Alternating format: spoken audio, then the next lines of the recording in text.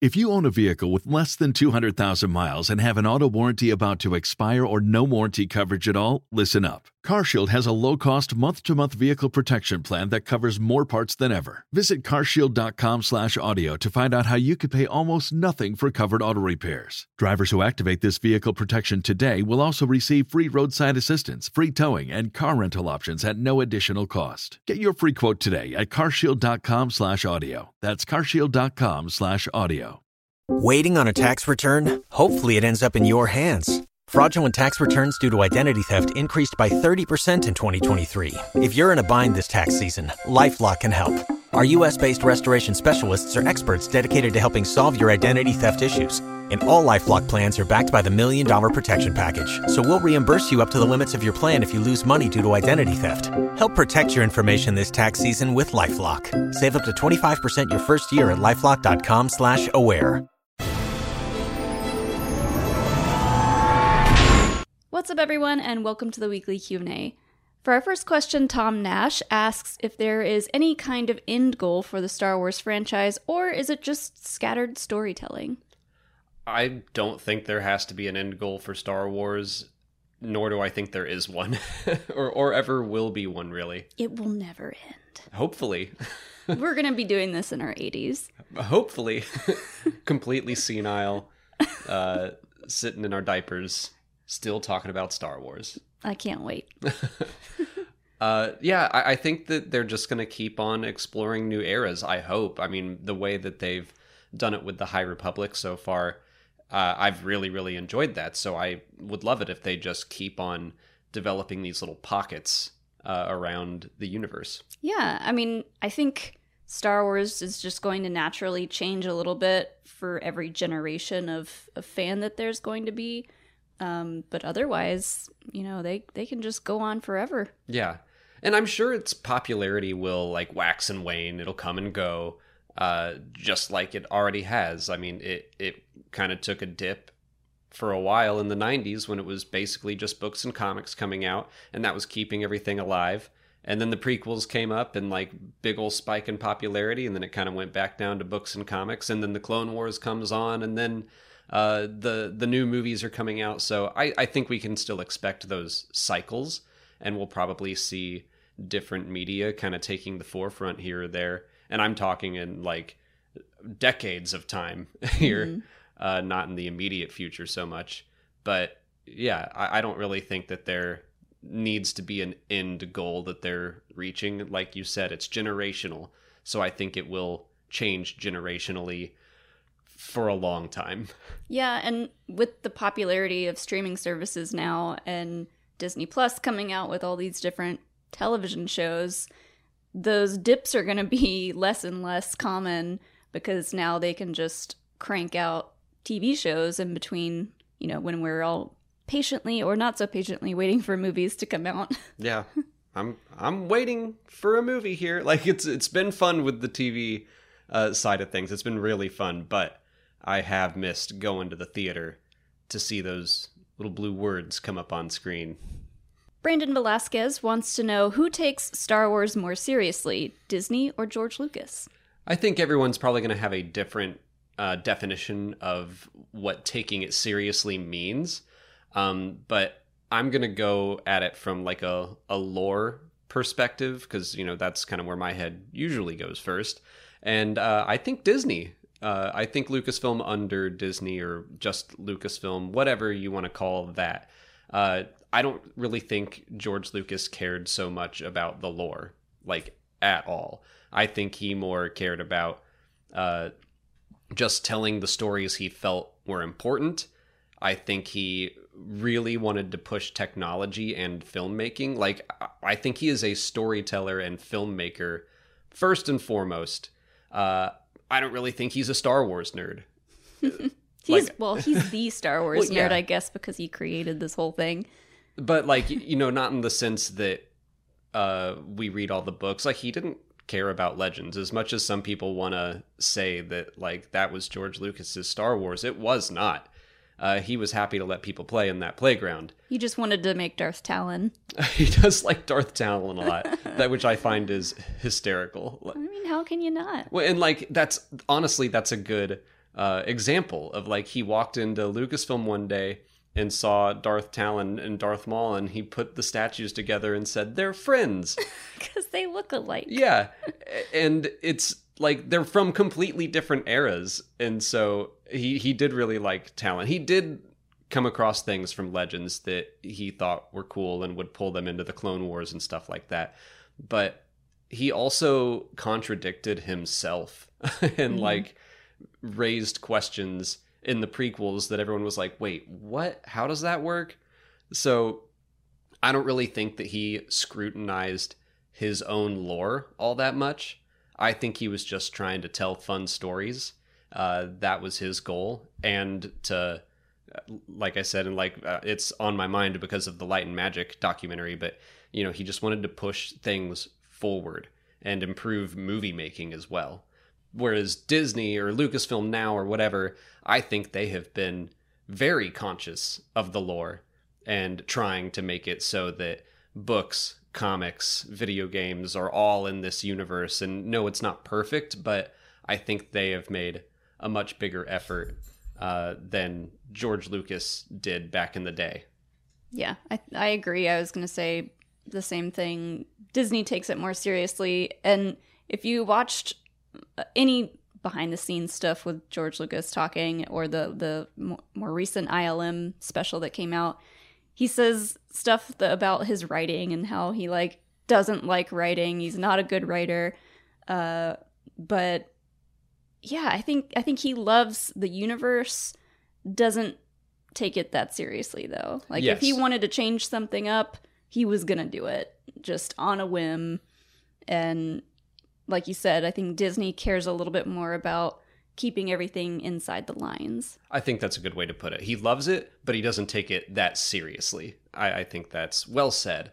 And also, we keep saying Disney, and I should say, I don't think Disney cares at all about the lore. Like, they're the overlords that are just funding it. I should say it's Lucasfilm, I think. Yeah. That they're the ones in the trenches really trying to fit everything together. Disney couldn't care less, I don't think, as long as they're printing money. Brandon Medley asks if the Niles' attack on the Republic ruins the lines about 1,000 years of peace in the prequels. I think there's a little bit of justification going on that this isn't a galactic war the same way that the Galactic Civil War was, or the Clone Wars. It's just like this one little faction fighting against the Republic, but it's also in the Outer Rim on the frontier. It's like planets they're trying to bring into the Republic, but not necessarily the Republic itself, definitely not on Coruscant. But I also think that we've seen some stuff so far about like Dalna, and the Jedi have done something, we don't know what, and then they kind of swept that under the rug. Mm-hmm. So I wonder if the whole like, 1,000 years of peace is the Republic, I don't know, making propaganda and saying like, yeah, there has been peace for 1,000 years. Yeah. What is it in Avatar? There is no war in Ba Sing Se. It's kind of like one of those things. There's no war in Ba Sing Se. What are you talking about? Yeah, I mean, it kind of sucks for the Nile because I'm sure they're proud of shaking things up, but... It sucks for those terrorists. But yeah, you're right. I mean, I think a lot of it is just at that time then being like, oh yeah, the Sith have been not a problem for this many years. Don't worry about anything else that may or may not have happened. Yeah. I think there are justifications for that line to still work, but I will be interested to see if they go that direction, just because it is starting to look like, the golden age of the Jedi and the Republic aren't as golden as we thought, and that they're presenting it that way as best they can, despite some bad things that have happened. Rainman MP wants to know, what would be worse, Yoda talking normal, R2 speaking basic, or Grogu speaking basic? I think I'm going to go with R2 speaking basic. I mean, like, Yoda speaking normal would definitely be weird, but everyone knows that R2 is just swearing constantly. So to actually hear what he has to say would probably be horrifying. I would love to hear what he says. It depends on who we're talking about. This would be worse on. If there's any small children around, then yeah, that would suck for them because R2 is gonna say what he wants. My first instinct was to say Grogu speaking basic, but well, he's gonna speak basic when he speaks. Yeah, eventually. So I think it's more speaking at all. Eventually, we will hear Grogu saying some actual words. Are you dreading that day? Kind of. I just like the cute little sounds he makes. I don't know. You don't want him to grow up? No, I don't. He's 50. It's time. You gotta let him grow up at some point, Molly. I do think it would be funny if we ever heard Yoda speaking normally, not in his, Yoda speak. Just curious if he's like, all right, I'm done with this shtick now. It's like it's been long enough. Yeah, I've been holding on to that for too long. I also think that in universe, if something were to happen, if R2 installed a chip that let him speak basic, I would probably not like that as a fan. I don't think they would ever do that, but I would just be like, nah. It would be like Chewie speaking basic all of a sudden. Yeah, it would just be weird and unnecessary. Speaking of Yoda, we've had someone in our Patreon, Leftist Hominid, who has been trying to get me to read a question in my best Yoda impression using Yoda's syntax and everything, and I liked this question they submitted, so here we go. You're gonna get your wish. Leftist Hominid asks, if survive in masks Sith like Exim Panchard could, truly gone, could the Sith ever be? Train new Sith these masks could? How's that? It's great. That didn't feel bad. I'm not going to make it a habit, but I felt like it went better than I thought it would. Were you practicing that in the shower? Nope. I was dreading it. But good question. Like, yeah, with Shadow of the Sith, we revisited the mask of Exim Panchard. We know about Momin and his helmet, and that the Sith can kind of infest objects. Their souls can cling to life in helmets, which infest. Can then... That's a good word for it. Then those helmets can possess people. So, is it truly possible for the Sith to ever be wiped out? And like in Exim Panchard's case, or Momin's, like, could they possess someone and then continue on training another Sith? In theory, I think so. I think so. I don't think their prerogative would be to train someone else. Yes. They would. I mean, if we're talking about the Exim Panchard mask from Shadow of the Sith, he just wanted to possess somebody else and have them do his bidding. That's exactly what I was going to say. So well put. Like, I don't think Momin or Panchard are looking to continue on the Sith legacy right now. Their priority is regaining life. Like, that's the Momin in the Darth Vader comics manipulates Vader so that he can basically resurrect himself. It's short-lived, but that's what he does. Panchard, I think, is trying to reach Exegol again, so he can regain some form of actual life. Once they do that, then maybe they would want to train someone else, but I think they'd more just be about domination. I don't see the Sith after the Skywalker saga really gaining a big foothold in the galaxy ever again. That's kind of my hope, anyway. I think they're kind of always going to be around in some form or fashion, as long as the Jedi are, I think. But I think that's more me thinking of just the dark side in general, because you can't have the light side without the dark side. Yeah, the dark side's going nowhere. The Sith, I feel like we've explored them enough within the Skywalker saga, and that scene on Exegol where Rey just like destroys that temple and the throne and everything, that's symbolic to me of the Sith being done. Of course, I thought the same was true when Palpatine was thrown down that pit, so they can always come back. They came back in Legends often. I guess that's just something that I'm like, okay, there are other dark side users out there. There are other light side users out there. We can explore other things.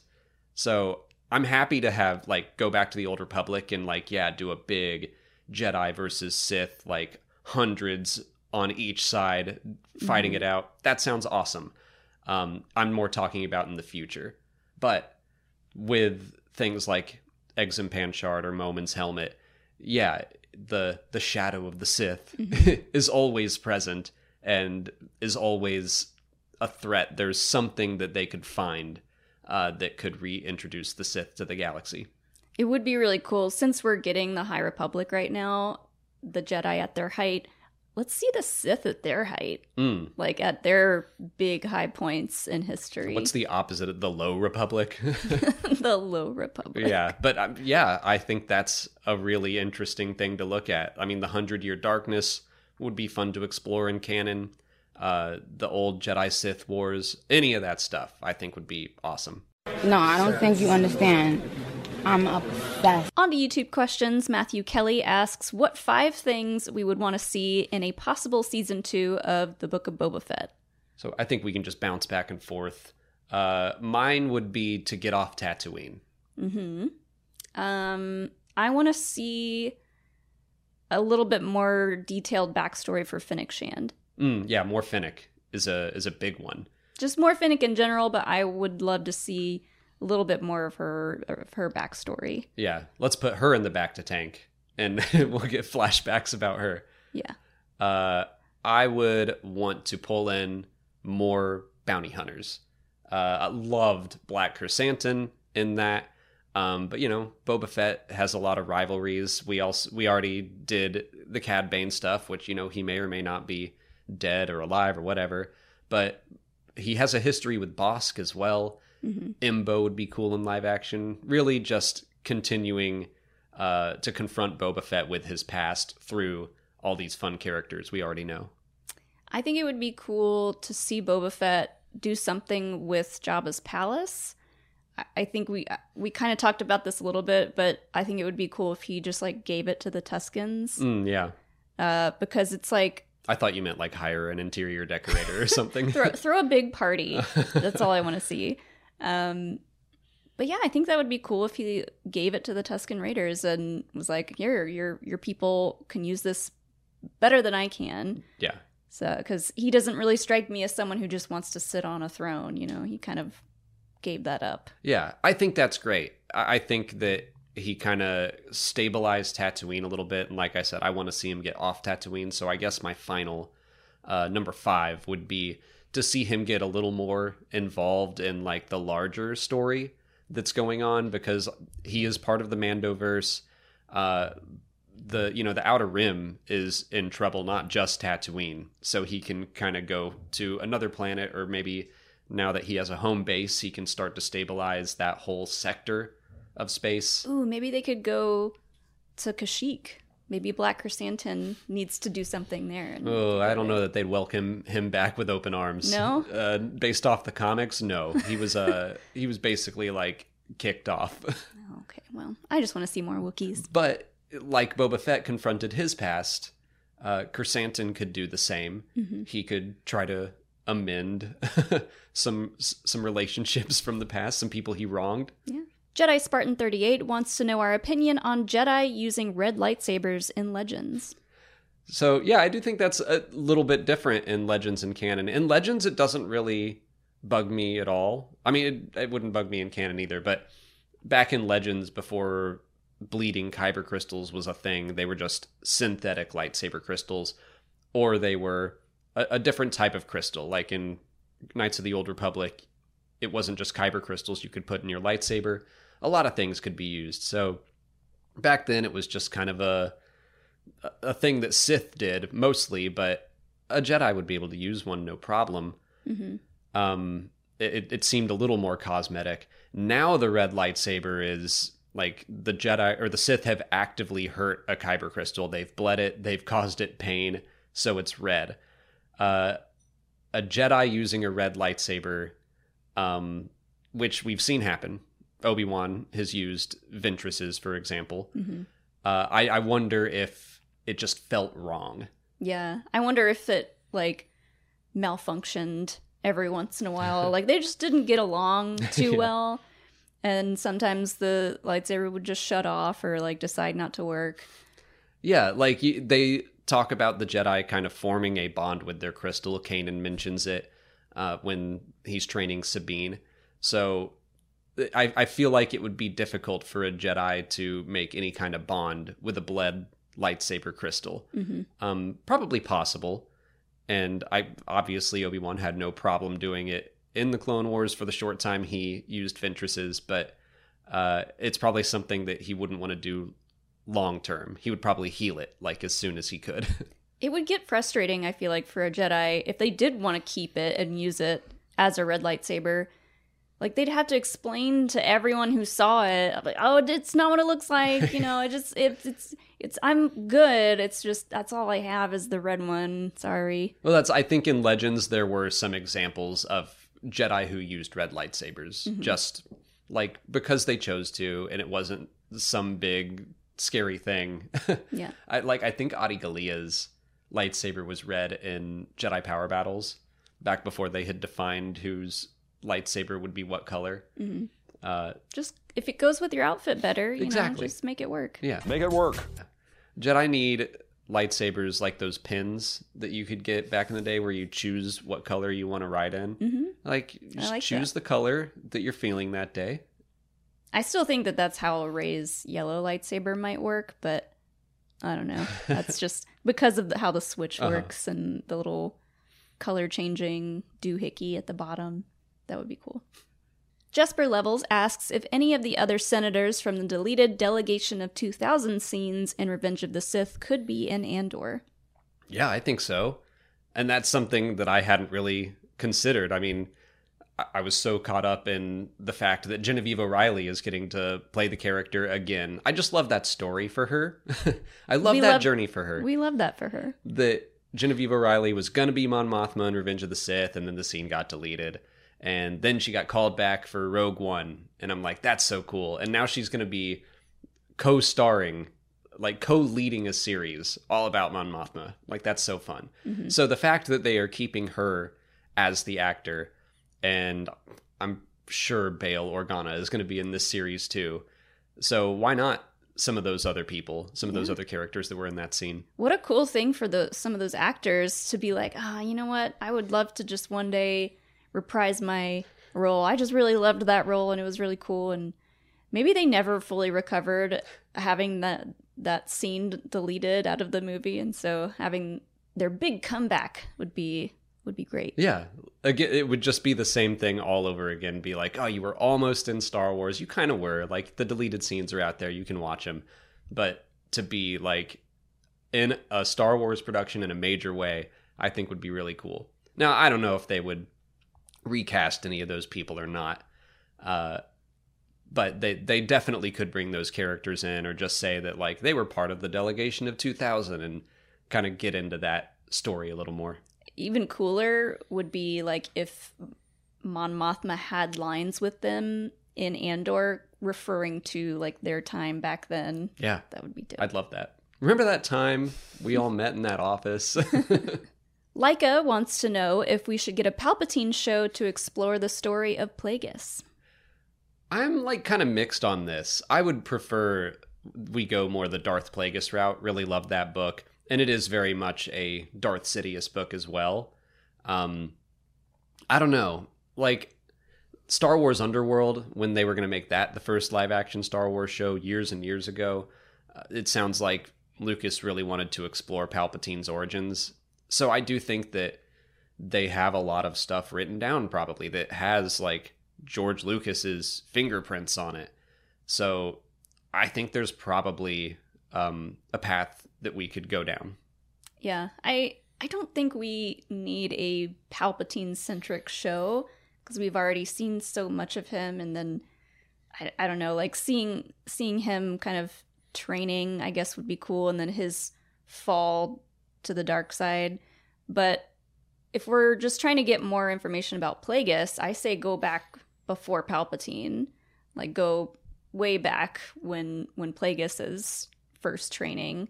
I think that's kind of more the direction they would want to go. Maybe. It's like Palpatine is a very popular character, so I do think the show would do well. I'm kind of with you where I'm like, you know, like I said, I want them to keep expanding things instead of revisiting the same people. But the story of The tragedy of Darth Plagueis the Wise is very compelling. And I guess I'm like, would they just adapt the book? I don't know. That I would probably be sad if they just straight up changed it. I would accept it, but it would bum me out. So part of me is like, do we just let that book be? Yeah. And like, we talk about this all the time, but the main theme of Star Wars is hope. And if you're telling a story about Palpatine, we know where that goes. Not super hopeful. That is true. It would be interesting to see them inject some hope into that story, where it's very much about the book is about him, taking over the galaxy, or at least setting things up so that he can. So I'm sure there's a way they could do it, but it would be tough. It would be cool to get an inside look on how he planned things. Did he have like a little planner, a calendar and stuff where he's like, oh, I gotta do this, I gotta do this. Just a whiteboard that so he's like checking things off on his to-do list. Yeah. I want to see how he created Order 66. Is there actually Show me his color-coded binders. A Google Doc with all the names of the Jedi named Order 66 that he's got hidden away somewhere. He's basically evil Leslie Knope.